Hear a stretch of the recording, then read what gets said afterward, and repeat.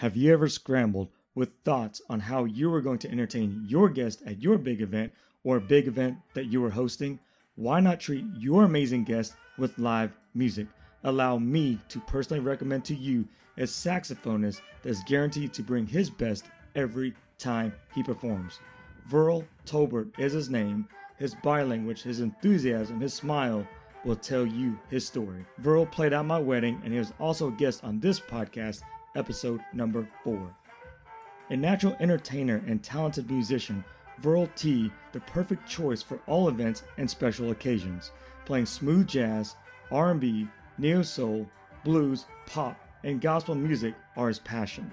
Saxophonist Verl Tolbert is from Tulsa, Oklahoma, and has been playing saxophone for over 15 years. Verl T plays alto, soprano saxophone, and electric wind instrument, also known as the EWI, with a heavy dose of soul. Allow Verl T to help make your event something super special. For booking information, navigate to verlt.com. That's Verl spelled V-E-A-R-L, the letter T.com.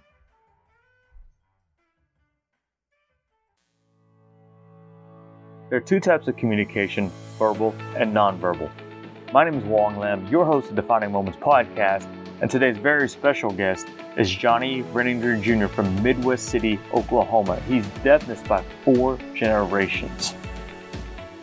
One tweet during Halloween last year were of ghosts. My wife put up ghosts in the front yard and they were dancing around, and Johnny thought that post was really cool. He just wished he could understand what the ghosts were saying or speaking.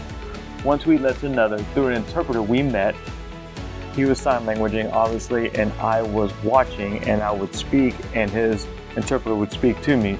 And I thought it was really fascinating how we were actually able to communicate. And his story is very fascinating. So I was like, hey, Johnny, we should do a podcast. We'll bring your interpreter on and he can sign for both of us. And that's exactly what happened in this podcast. If you get a chance, check it out on YouTube. Search Defining Moments Podcast. And this podcast is super special because you're able to see the interaction through the interpreter, through Johnny's body language, his gestures. And of course, you are able to hear the audio version of this through his interpreter. Johnny, thank you so much for coming on, and thank you for your enthusiasm in life. Appreciate you, man. Thank you so much for tuning in to Defining Moments Podcast.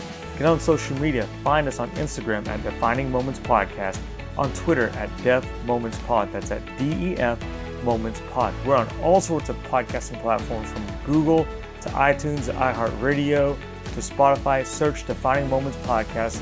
Like it, subscribe to it. We're also on YouTube, so you can see the video edition.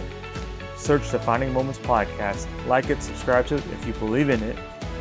And no matter what, show some appreciation today, every day, because someone is always rooting you on. Welcome back to Defining Moments Podcast. My name is Wong Lam, and today's very special guest is the co-chair of the ADA committee in Midwest City, Oklahoma, the president of the Oklahoma City Association for the Deaf. He's also third generation deaf, John Renninger Jr. Welcome to the podcast. Hello. Appreciate you having on. Oh, I'm excited to be here. Yeah. So here's a note that my wife and I write to our guest, and we want you to have this as a little token of appreciation for you to keep, and thank you for coming on to the show.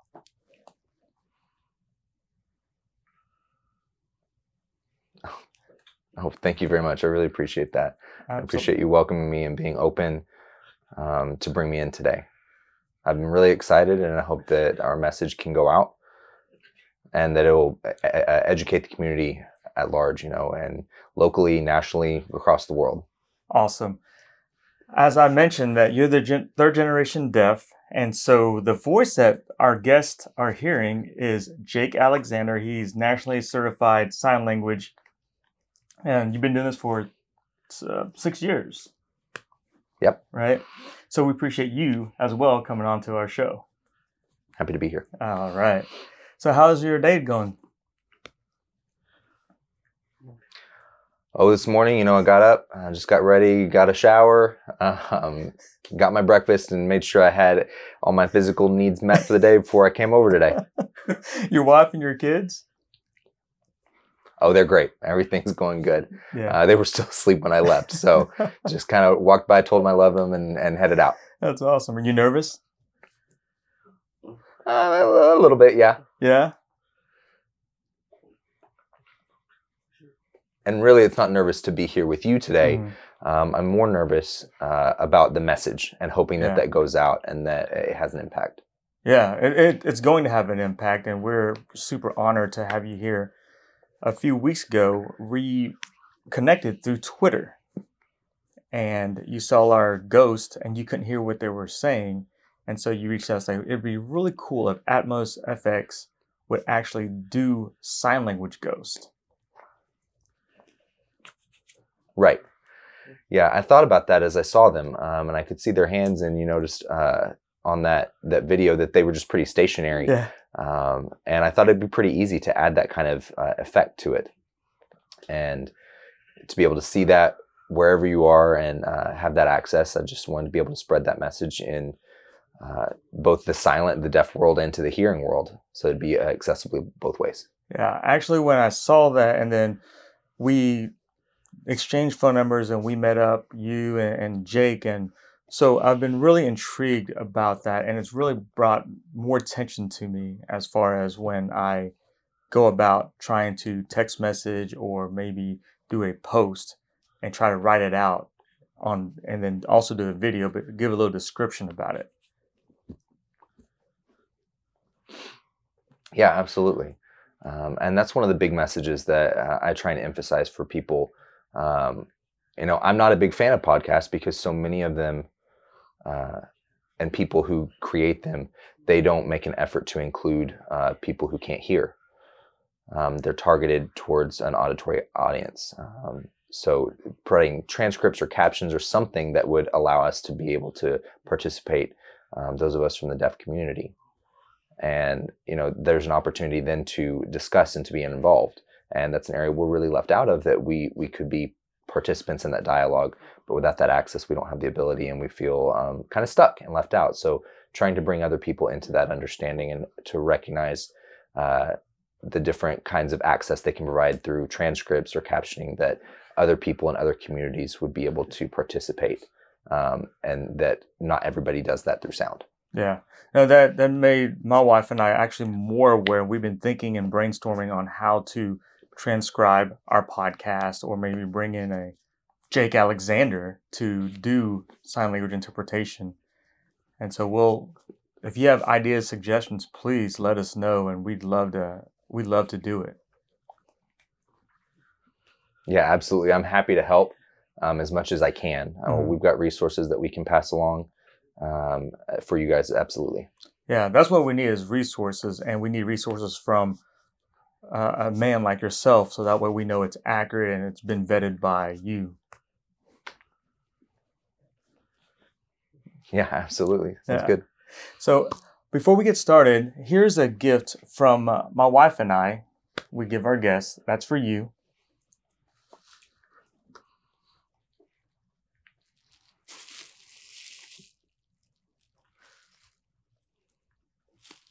Oh, cool. Cool. Yeah, thank you. And this is also for you. We got this made at 31 Mugs. Joni, she's a local mug maker, if you will, and she designs mugs, and so that's for you. Oh, well, thank you. And Jake, this is for you, sir. Thank you so much. So you're third generation deaf, and my question is, how did you meet your wife, and how did you guys get together? Well, we met at the Oklahoma School for the Deaf. I started there very early. My parents are both deaf, and so I started in hearing school in a mainstream setting. And they had a program for deaf education for deaf students that was there, but I was pretty separate from that. And so I was there for a few years, and my parents decided that I could go to a different school. And so I went to the School for the Deaf, and we both graduated there. or they had both graduated there. So I went there in 1989, I believe, there for a little bit, left, came back. And then in the 90s, I went back and stayed all the way through graduation. But so while I was there, I met my wife at the Oklahoma School for the Deaf, and we met, and it just kind of took off from there. And we've been together since 1999. Wow. So when you met your wife and you got married, and of course you're third generation deaf, so is this hereditary, and are your kids going to be fourth generation deaf? Yeah, we already have 3 kids, and they are that fourth generation. So that's pretty evident that it is genetic.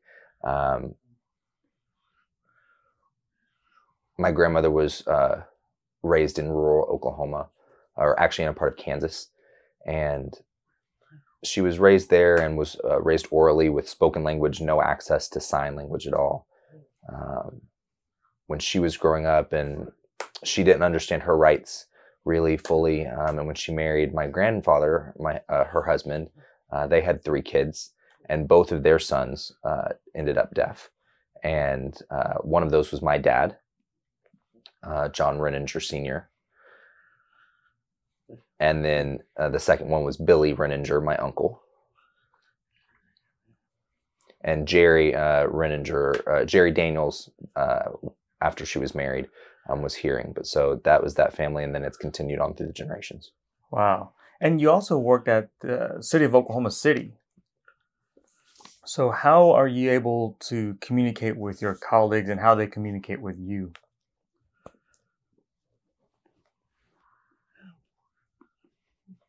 Well, at work, I usually use hearing aids during the day to communicate, and I can use spoken language, but really that's not part of my identity. I don't consider that who I am.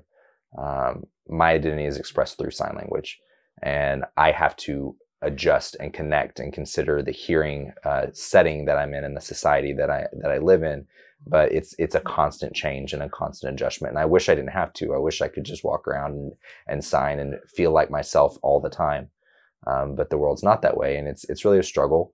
But I've just accepted it because that's who I am, and I hope that message is able to go out and that people are able to see that and understand that, and the purposes of inclusion and of educating people as much as possible.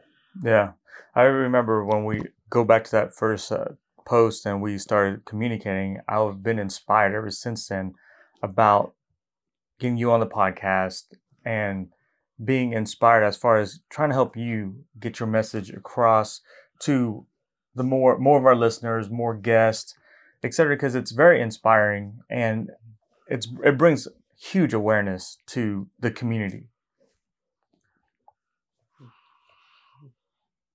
Yeah, and that's what I really hope for, that the message can be shared, that parents even who are hearing and have deaf children, that they know that they can choose the right path for their kids, and that they're empowered with that, and that they can feel inspired that their children can be successful and can grow, and can be leaders as well.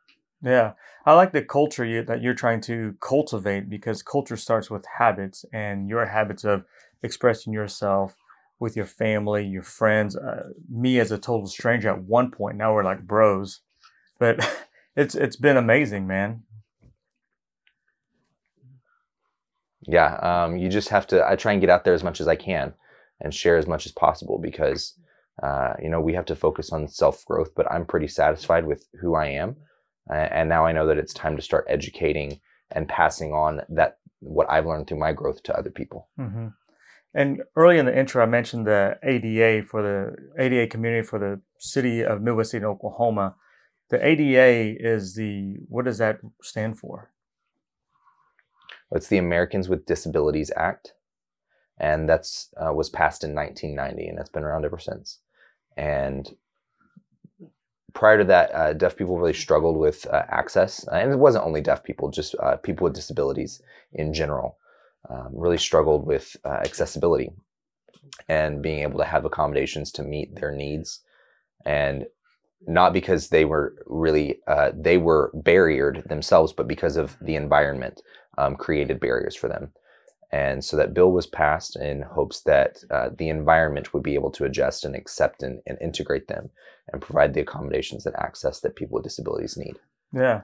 And recently there was a 911 text. So what are your thoughts on that? Oh, that's one of the things that I've been pushing for so long. I think in 2015, 2014, when we started, the city of Midwest City started having public hearings, and they wanted feedback and input from the community at large, and to find out what the city itself needed to do to improve and how they could provide better accommodations and access for people with disabilities.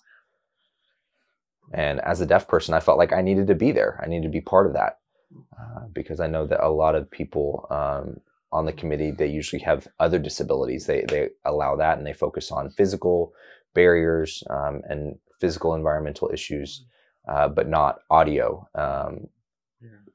auditory barriers.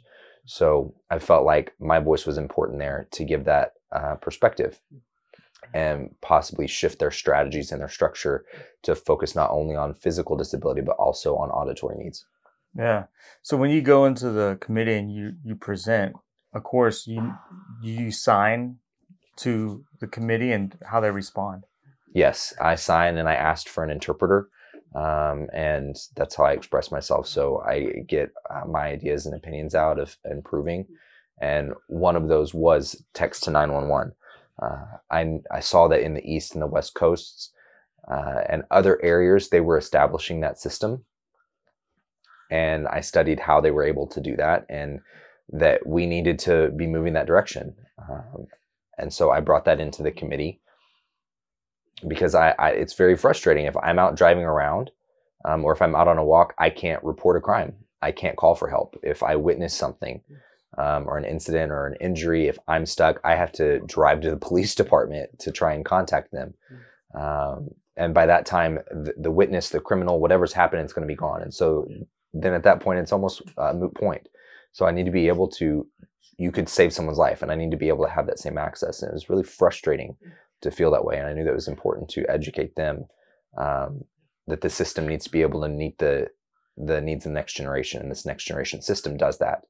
That it has the ability to accept video and also to bring in other hints and tips from people that could bring in from social media and be able to recognize specific words in social media and use algorithms to identify criminal patterns, and that can help the 911 responders respond quicker and perform their duties. So I gave that idea to our committee that we needed to upgrade our system. And as that went through, as it progresses, they can add more things with the audio, the video, and those things being able to be accessible. And then technology just makes it better for everybody. Yeah, that seems like a really huge win for the entire community, entire state, the nation, because it's about being verbal and nonverbal, and the ability to communicate either way is so important.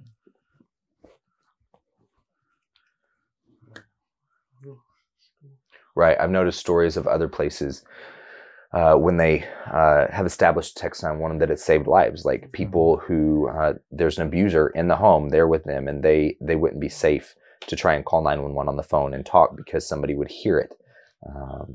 And so in that case, they can send a text message and get help. And I've seen that kind of story happening and people's lives being saved. So it doesn't only apply to me as a deaf person, but it can be used in a lot of situations where you have to be quiet in that kind of setting. Yeah, absolutely. It's saved lives. And I've also seen a few stories locally on the news. All the channels, they're having this covered in Oklahoma City. I think the city of Edmond is another one.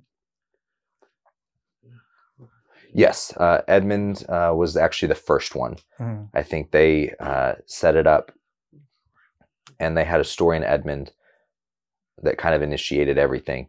And I really applaud them for that, because they'll really save people's lives through this. And I felt, that's something that my needs may even help somebody else who doesn't have the same need for accommodation, but could still benefit from it. Yeah, that's a huge moment for you because you're a big time advocate for that. So when you go through life, what other moments, personally for you, I call them defining moments, have brought you here to where you are today? Oh, there's always a lot. There's always many. When I was really young, I remember being a small boy and my mom and dad were deaf, and would sign at home, and our home was always in sign. That's how we communicated. And when I went to a hearing school, I saw other kids that didn't have the same opportunity as me, even though they were deaf. They didn't have that access at home. And I didn't understand why they didn't have that, why they couldn't communicate like I could. They didn't understand world issues and things that were going on at that time. And it was frustrating, but these were my friends and I still loved them. It didn't really matter if they were experiencing language deprivation and what things they were going through. I still wanted to spend time with them, and I wanted to bring them along and help them along in that and try and inspire them to continue to do more. And at times I would feel like my education and my needs, compared to other hearing kids in their backpack, they'd have different kinds of work. They'd have different math that I hadn't seen before, that they weren't giving me in class. And I was trying to figure out why that would be that way. And I asked my parents, what is an X? What does that mean in math? I've never seen that before. And my parents said, oh, in math, that's multiplication. So my hearing peers were doing that. And I said, well, why am I not doing that? My friends that are hearing, they're taking multiplication in math, but we haven't started it yet. And that's where my parents realized that, I hadn't progressed to that point in class, but that it was appropriate at that time. I think I was in 3rd grade. So that would have been appropriate skills to be working on. And that started concerns with my parents and working through the IEP process. And I guess that was, I was never really involved in the IEP discussions at that point. I was younger. They just kind of set me outside in the lobby somewhere, and I'd wait for the adults to finish the meeting to address my educational needs. But I didn't really understand what was happening. But I remember them having that meeting and my parents struggling and feeling frustrated. I could see that in their faces after they would come out of an IEP meeting. And I didn't know why. I didn't understand what had happened. And as we went along, based on our conversations, I began to recognize that they didn't feel satisfied with what the school was able to provide me. And that if they weren't satisfied, what were we going to do about it? And over time, I care about my friends and the friendships that I had at school. But I asked my parents one day, I said, where did you go to school? And they said, well, we both went to the Oklahoma School for the Deaf. And when I realized that, we went wrong, and I continued to think about it and process through that. And I thought it might be time for me to try that and to go there, and that I may be able to expand my language and my opportunities, my education, and different areas that I needed to grow, and that I'd be able to meet my parents' expectation. And they said, yeah, we think it might, or I thought it might be time. So I told them I wanted to go to the deaf school. And so I went for about half a year at that first time when I joined, and it was 1989, like I said. And I went along for the last semester, and the hearing people involved are always concerned about the noise or if it's too quiet. But in the cafeteria, kids are always talking. They're loud, and that level just increases. So, and that was in the hearing school. But at Oklahoma School for the Deaf, it's a different kind of noise. You hear trays banging down. You hear people pulling chairs back and not caring about the noise that it makes and that environmental sound. Kids yelling across to try and get each other's attention. And that wasn't normal to me. I felt like that wasn't right because I hadn't been there before. And I felt uncomfortable. And I actually asked parents to go back to my hearing school because that was the environment I was used to. And OSD was a new kind of setting. So when I went back to that mainstream setting for the next part of that year, I spent time during that summer really thinking, and of course I was enjoying my summer as a kid, but trying to figure out where I needed to be. Should I be at the deaf school, or what did I want to do? And I decided that was what I wanted, and I was going to tough it out. I was going to stick it out. And so I told my parents when they asked, they said, where do you want to go to school next year? What's the plan? I said, I want to do OSD. And I went all the way through the rest of my high school and graduated in 2000. And that was kind of where my world was. My language at home was through American Sign Language, and that was the same way at my new school at OSD. And I was able to communicate fluently with everybody there, with my friends, without any kind of problem. Every now and then we'd have somebody come in that was new, that wasn't fluent in the language yet, and they experienced language deprivation, not having access to sign language at home. And that's not their fault. But I remember those times trying to help them and bring them along, because I had that experience of being left out in a hearing school, and I knew how they were feeling. So I wanted to be able to provide that intro and access to people who were coming into the deaf school for the first time. Wow, that's a really impressive story. And I can tell by your body language that you're really passionate about the time when you went from a hearing to the OSD, and the struggles that I feel like I can emotionally sense that you had. What have you learned from that transition from going to an audible school to OSD?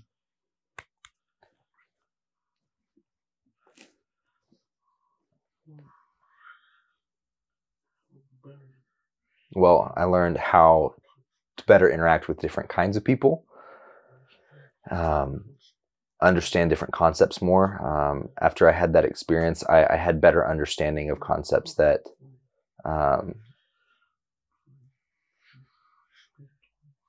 kids who had experienced language deprivation, it wasn't necessarily their parents' fault at that time. Parents didn't have the resources that they needed to make, educated understanding about how to better provide for their kids, for their deaf students. It's really the system. The system is based on auditory spoken language, and that's what we expect everybody to do. We expect everybody to be able to talk and listen, and so they try and bring people to accommodate in and meet and match the system that already exists, instead of making the system match people's needs. And I really saw that.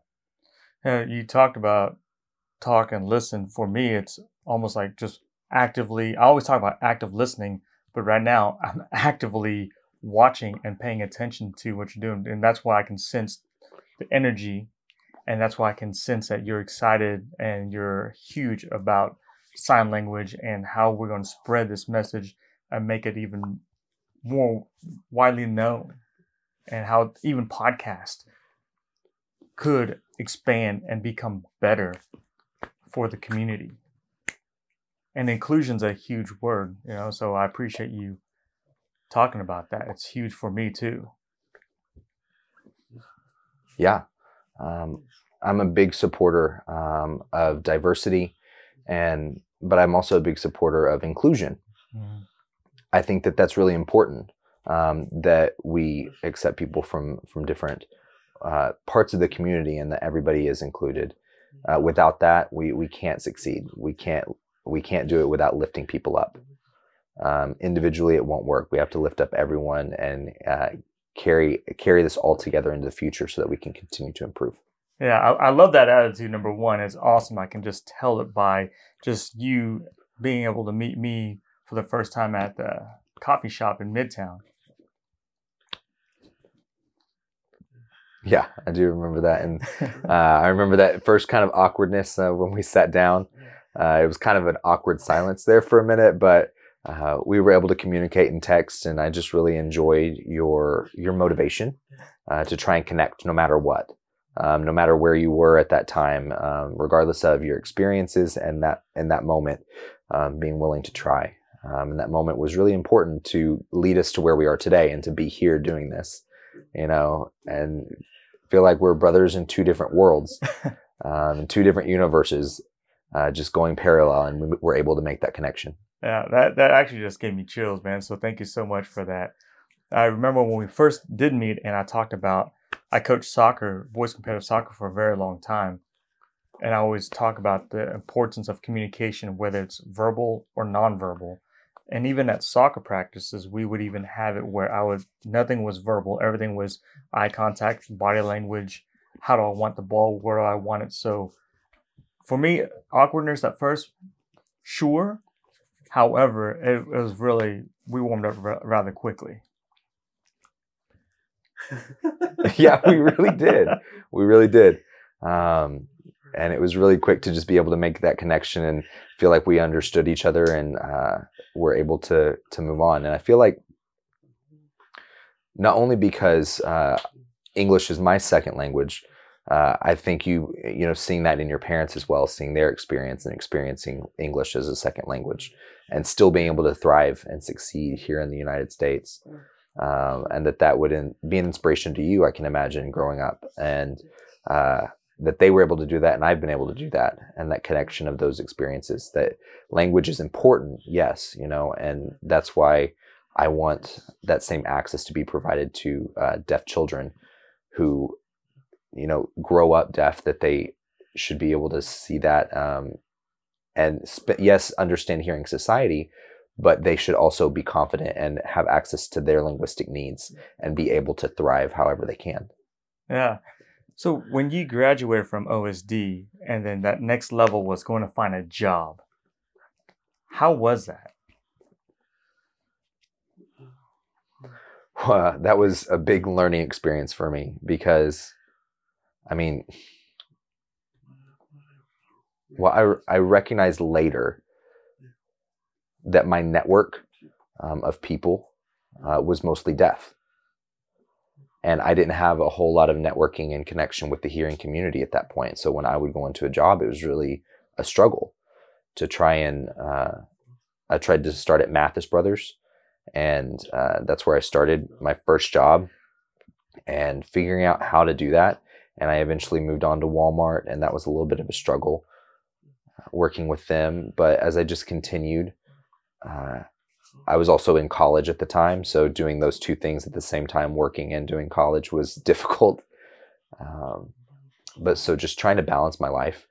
And, you know, you'd have, you know, kids showed up. So that increases your responsibility. So I'm trying to support my family and then also go to school and do work all at the same time. So getting through that was an experience, but you know, I'm here today.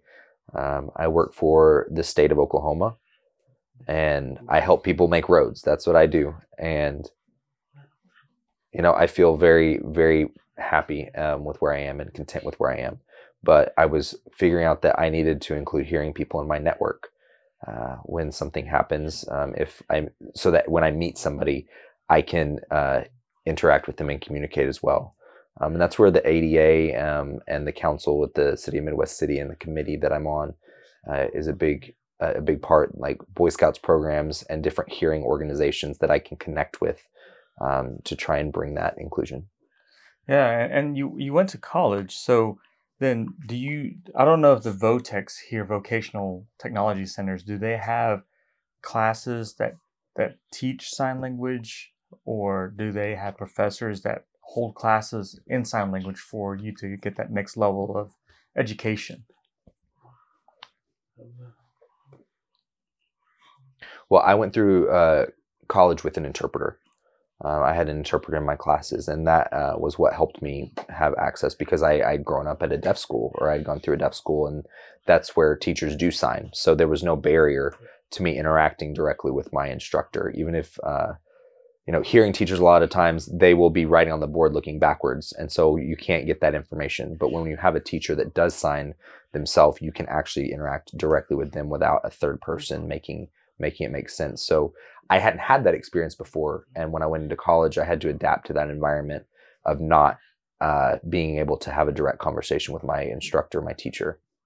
I had to depend on the interpreter at that point and their qualifications, if they were good, and if I could understand their signing, if they had the linguistic skills that I needed. So those were all important factors that I had to start learning to consider.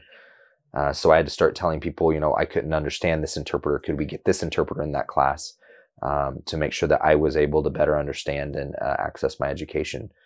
So I'm always an advocate of trying to get an interpreter and the needs and accommodations met at colleges and anywhere that I go. I purport for that and work on that. And, you know, if I go to the doctor, I have an interpreter and I request that through their office.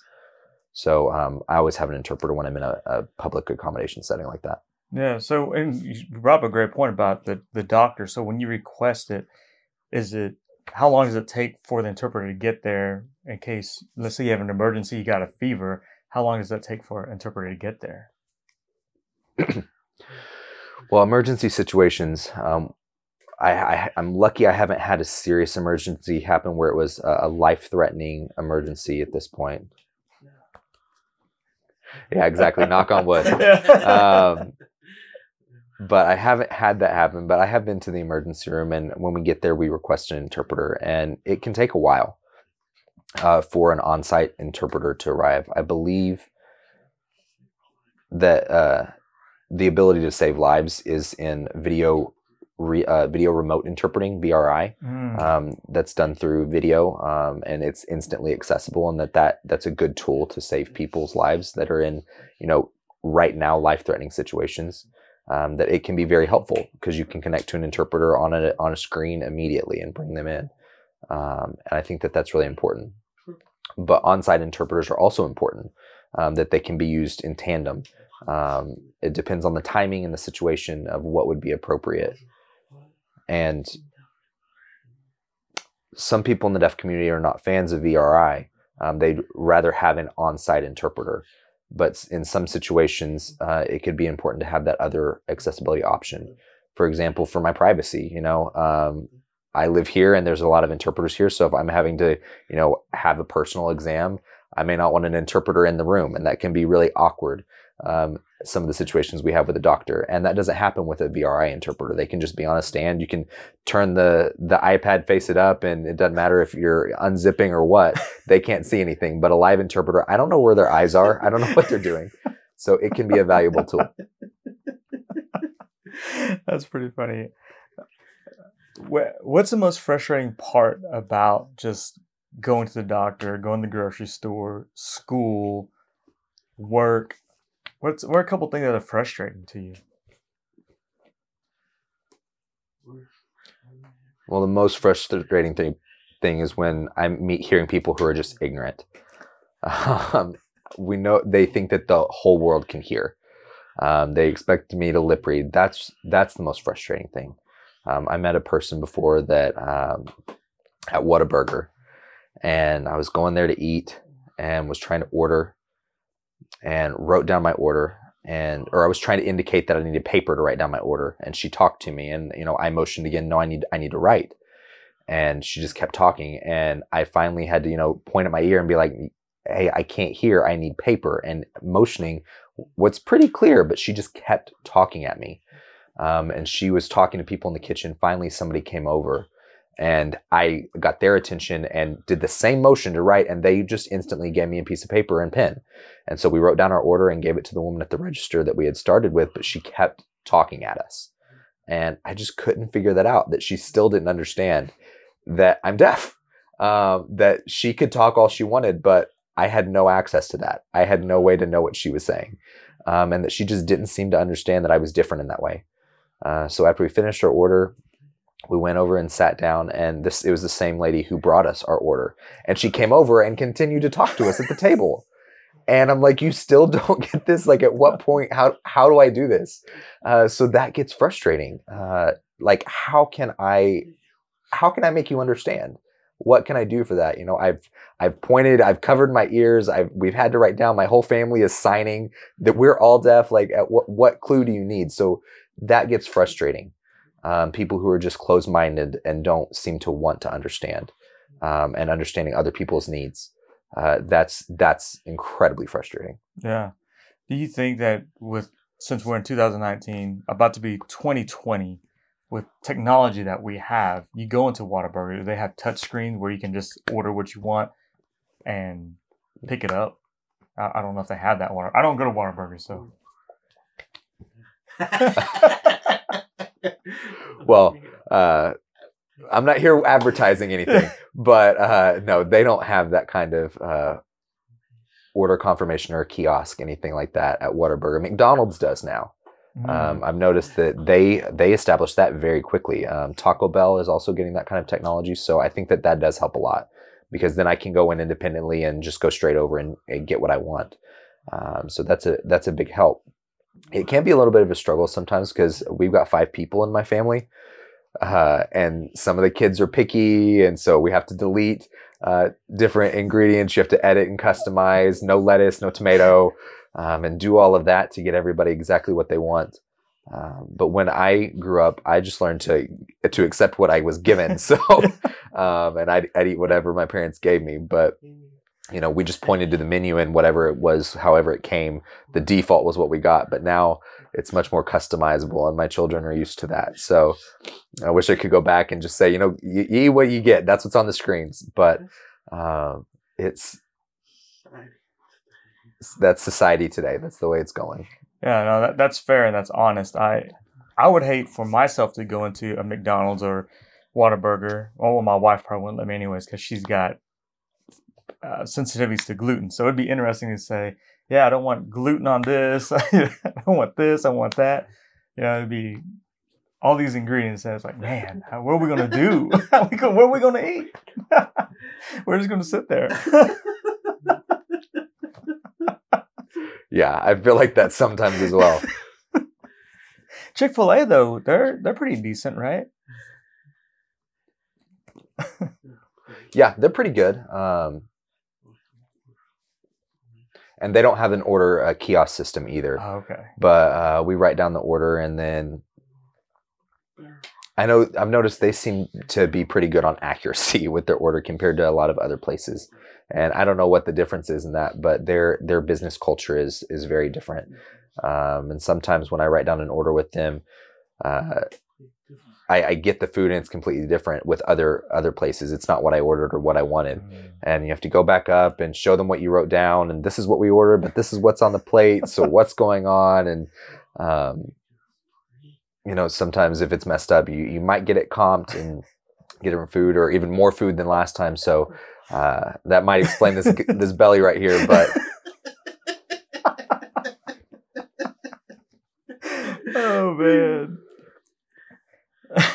Well, if you don't mind, let's take a little deep dive into your personal life a little bit, just about you, because this podcast is basically about you. I like to know, what are maybe 2 questions you wish people would ask you more, that no one really ever asks or signs?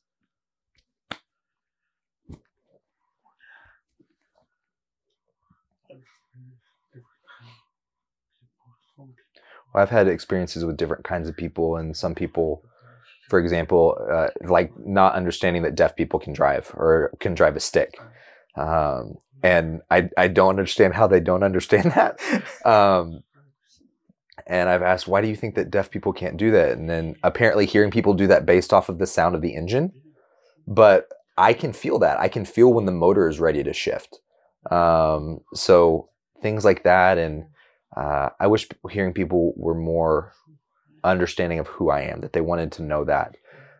Not focusing on what I can or can't do based on auditory, focal, but that I can be a whole person without all of that, without hearing and listening and speaking. Hearing people depend on those needs so often, and they try and apply that to their environment all the time, but I don't need that access. I can function without those. For example, we're doing this in a music studio. There's musical instruments all over the place on the walls, and they don't have any meaning to me. I just know what they are, and I understand that through feeling, through vibration. If you turn the music up, I can feel that in my body. If a person is playing on a drum, I can often understand that and connect through that because I can feel it. So I can access that without my ears working. But there are some things that, if I can't feel it, I'm not going to feel inspired by a guitar or something like that, just acoustic, because I don't have access. But I still have ways to access music without focusing on my ears. And, some people, that if they would ask me who I am as a person and how I get through my day, I can be successful and I can thrive in this world where a lot of people believe that I need to be able to hear and need to be able to access sound. I can still be successful in a world that's silent to me. I go swimming and I feel just fine by myself. We had a barrier. How do I say between? Okay, so we had a barrier between us But if I go swimming, I can still communicate through water or through a window or across distance, and you can't do that. I have an ability that hearing people don't have, or across a room where people are talking. I can sign to people and have that conversation still. So my life and my experience has positives and negatives, but I can still be successful with that. And I'm able to merge and have interaction with a lot of different people. Yeah, it's interesting you talked about can deaf people drive a stick shift. And I remember back when I was younger, it was a 4-speed, but you really can feel when you're able to shift, upshift, downshift, without actually hearing anything, but just getting the feeling of the way the car is and the motor and the revving of the engine. You can definitely tell when you need a shift. If not, I guess we're in trouble. Right, absolutely.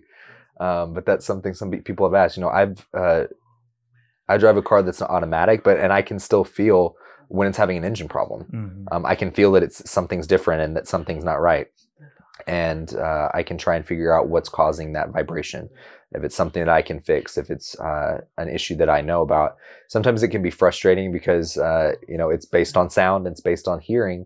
But people say, well, does it sound like this or does it sound like this? And I can't do that. I can just say it feels different. So why don't we describe how it feels when you're driving it, what that effect is. So trying to, again, meet other people where they're at instead of my needs being met, so that I could then recognize what the issue is and be able to fix my car. Yeah, I love it, man. It just comes with communication, right? Yeah, absolutely. It's just about communication. It may be silent, but you can feel, you can see. And then when you have that sound all in, there's a different experience, but it improves it all when you have that accessibility from different viewpoints. Yeah, I agree. And speaking of sound, of course, Jake is doing the voice, and it's amazing the energy that you both have with each other. It's really fluid. Yeah, I met Jake a while ago. It's been a few years, but he signs well, and I noticed that he could communicate the way I need him to, and I thought he must have had deaf family or something like that. When I found out that he was hearing and didn't have any deaf people in his family that he would have learned from, I told him that if he was born again, he'd probably be deaf because of the way he signs. And I have a connection with him. I can communicate easily with him, so it's a good time. Yeah, it's actually super amazing. I'm really impressed. If we didn't have social media or just any type of technology and we just had the phone or in person, who would be 3 people you'd like to meet or have a conversation with in real life?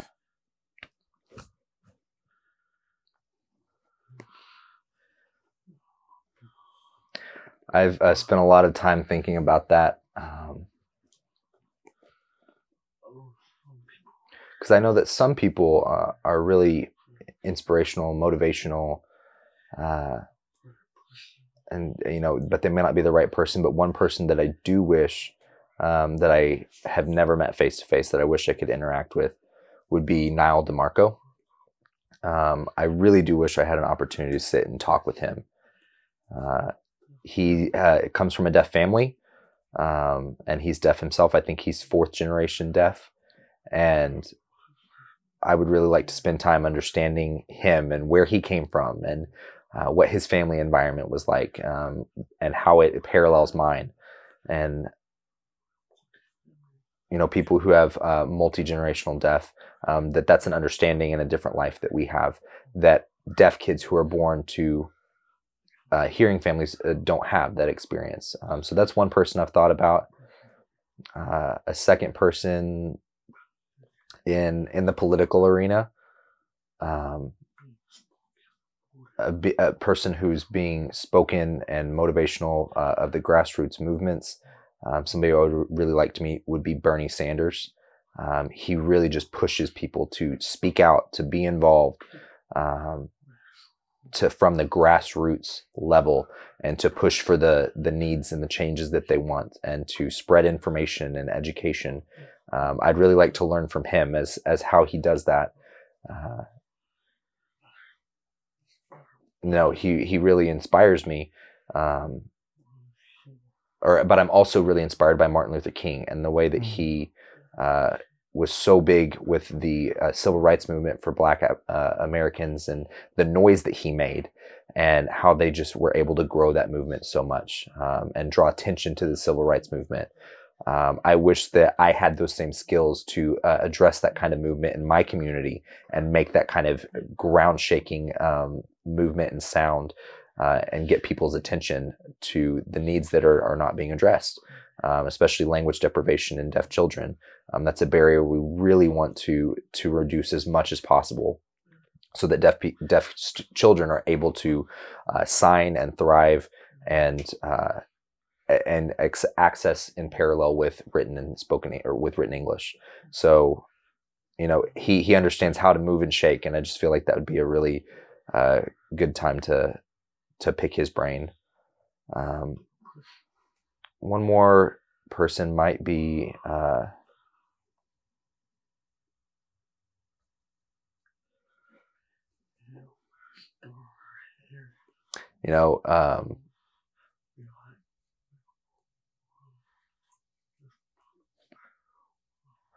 in the celebrity arena, I guess Russell Westbrook. He's a star athlete. And I'd be kind of interested to get to know him and understand him too, and why he chose the number 0. But he still just inspires people, and is such a force. But the number means nothing. The 0, it's an absence. But his organization and foundation, I've forgotten the name of it off the top of my head. But the Why Not Foundation. Oh, yes. That's the name of his foundation, and it's just why not? And I'm really impressed with that. Like, why not? Why not try it? Why not do something like that? Why not go for it? Why not be here today? And that I can share my moment with you guys. So I think that that's really inspiring, and that's something to think about. Is just why not? Yeah, that's interesting. So let's fuse these two together: the Why Not movement. And you talk about Dr. Martin Luther King Jr., about him making ground, making noise. What's holding you back?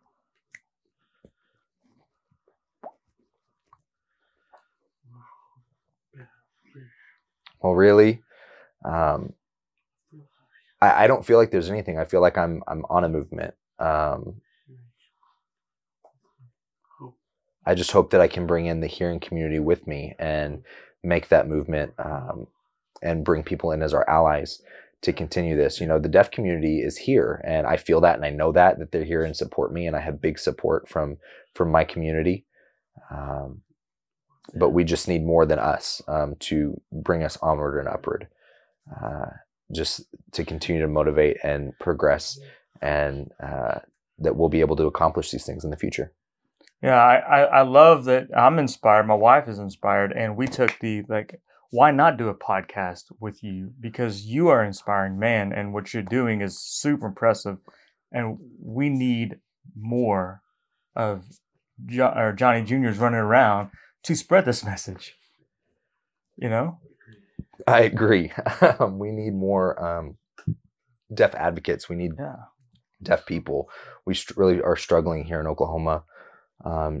My experience right now as an officer on various boards, I've had experience that I can share and give on to other people, that they can continue this, and that they can do better in the future. But we have to keep that. We have to keep that movement going, and we have to keep talking. And it's really important part of this here in Oklahoma. We're in the middle of the nation. We're in the heart of the United States, right here in the heartland. So I really wish we could change this here, and that would go out. Not only that we'd see it on the East and the West Coast, but that it would come across the United States. And maybe it would start here and go out. Yeah. You brought up Bernie Sanders earlier. And so I noticed, because it's a political figure, so I noticed on Twitter, Governor Stitt actually was doing some sign language on Twitter. I don't know if you saw that or not, but he was doing some sign language about some bill or that they were passing. It was really interesting. I haven't seen that actually. I wasn't really paying attention to a lot of the local issues at the moment. I've been looking at some more national issues, but there's a lot of attention needed here locally for sure, and I totally know that. I'm still just pushing my involvement in the city and trying to get those needs met, hopefully, and that will lead up to a higher level state and nationally. But I really just wish that we could be the first. The East and the West Coast, they seem to be successful in so many areas, but I hope that we can be the first to make some change.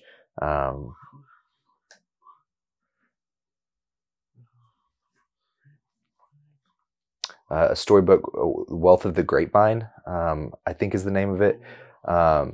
It was back in the Dust Bowl. The Grapes of Wrath, back in the Dust Bowl. And that people left Oklahoma and then they came back. And that's the same concept, that I hope that the impact can happen here and then go out, and not just happen outside of here. I love it, man. What would be a piece of advice you would give your younger self?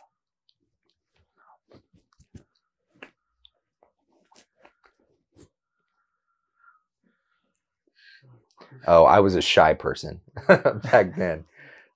So really, I look at my youngest son, and he's much more outspoken. But I wish I could tell myself to be like him, to just speak up for what I feel and what's going on. My younger son is really cool, because one day we were driving with the windows down, and there was another person in a nice car next to us, and we were at a stoplight, and it seemed like it'd probably be pretty quick. And he was talking to that person out the window, and I was like, something felt funny, and I looked over and realized what he was doing, and they were complete strangers that he's talking to out the window, from the car. That was a much nicer car. And at that point, I just felt like, do I need to roll up the windows? Do I need to keep these up when he's in the car? But just, I wish I could be like that. I wish I could be that kind of outspoken person. Since I was little, I was very shy and feeling like I didn't understand things that were going on. And now that I've had, more experience out in the world in college, I feel more empowered, like I can do those things and use my language and to educate people and to put that message out as much as possible. But that's a later developed, and he's already there. So I feel like if I could have done that earlier, imagine the kind of things that could have happened and the changes that I could have experienced. And if I could have learned that earlier and younger, I could be a better person. Yeah. Well, you are a really good person, so thank you. Well, thank you. I try. I just try to be the best that I can. And I'm really happy with who I am and content. I've said that a couple of times. I'm satisfied with where I'm at. So now I want to bring that on and pass that on. Yeah. Yeah, it's interesting because I always talk about there's no finish line in life. We just got to keep moving, and we pass it on generation to generation. And I feel like that's what you're doing with the community and the world, actually. Yeah, that's what I'm trying to do. I think that there's a lot of finish lines. There's not one. Mm-hmm. That you don't just get to the end and you stop and you're done. You break off the tape, but you just keep going. Yeah, I agree with you 110%, man. If you were to look back at your life, let's say 10 years ago, and you had a certain belief in something, come back to today, is that belief still strong, stronger, or not as strong?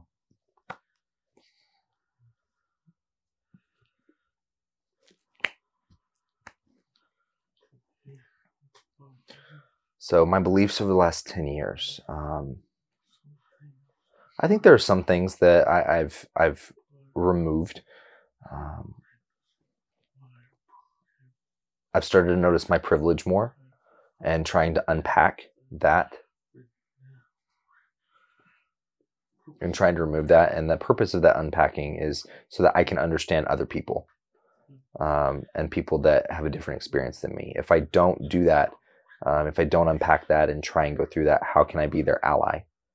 How can I, if I refuse to open my mind to them,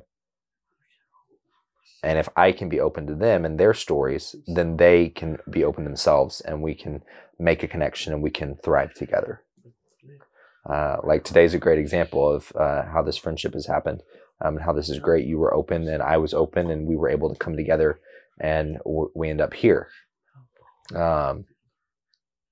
So just take off. So I feel like we really do understand each other, and that's something that's really important for other people that have a different life experience. And I absolutely agree with you. I mean, there's a good connection, and it's a deeper connection than just a surface level. It's a deeper connection as far as I want to understand more. I want to learn more. I want to continue to learn from you and the community, so we can bring in both communities and make it one big community for a better life for everyone. Yes, absolutely. There's that old story. I don't know if it's an idiom or a quote or a proverb or what, but that says it only takes one. But it takes it takes a community to raise a child. It takes a village. And that if we can just all think about diversity and inclusion and all of that if we can bring that together as a community, we can raise deaf kids to be successful. Yeah. What do you think in the next 10 years you would regret if you did not do?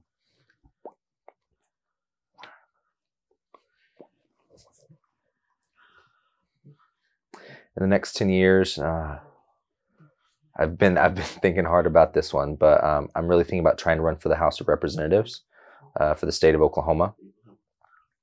Not the federal, but at the state level at least. And that's one big dream that I really have. And I'm motivated and want to pursue that. And it won't be necessarily soon, but I hope within 10 years it could happen. And right now I'm just trying to be involved at different campaign groups and different political events. And that's been a real struggle, actually. And another issue is trying to be accessible with campaigns, because when I tell them that I'm deaf, I often get pushed to the side and not included. And I'm here and I want to contribute, and I want to be able to be a voice in my community for your cause. But when I get left out, it seems like they don't want me and they don't want my community. So trying to connect with different campaigns. I've been doing that for a while. Linda Wade has been my first campaign that's really brought me in. And I've told her, I'll drive you around. I can do a lot of things. I don't have to be a spokesperson, but I can go do knock on doors if I need to. I can do address accessibility needs for your campaign. So that experience, I really feel I want to do more of that, and so that I can understand it more, and that I can continue this on with other campaigns, and continue to understand, and that they will understand that one day I could potentially represent our community as well. How does John Renninger Jr. want to be remembered?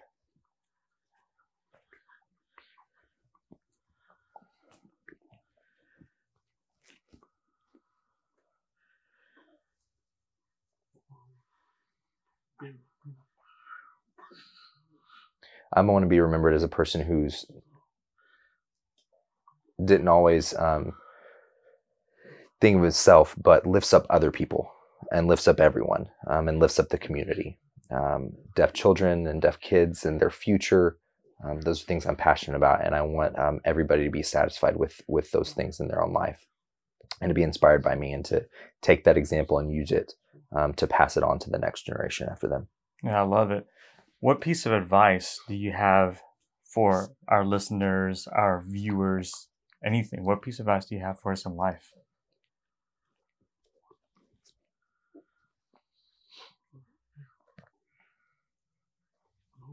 Well, just keep going. Keep going. You just have to keep going, and it doesn't matter when you're hitting walls, hitting barriers, you feel like you're up against a rock. You just have to keep going. Sometimes as people, we have to be that squeaky wheel. You have to keep making noise, and then finally somebody's going to come down and oil it. You just have to keep going and do what you want, and keep up with it and not give up. And people will eventually recognize that. They'll recognize that, and change will happen. And that's the kind of thing that's really important, is that perseverance and persistence in whatever your goals are. I like it. Great advice, man. I appreciate that. How do our listeners and our viewers get in touch with you? No cell number, but you have an email.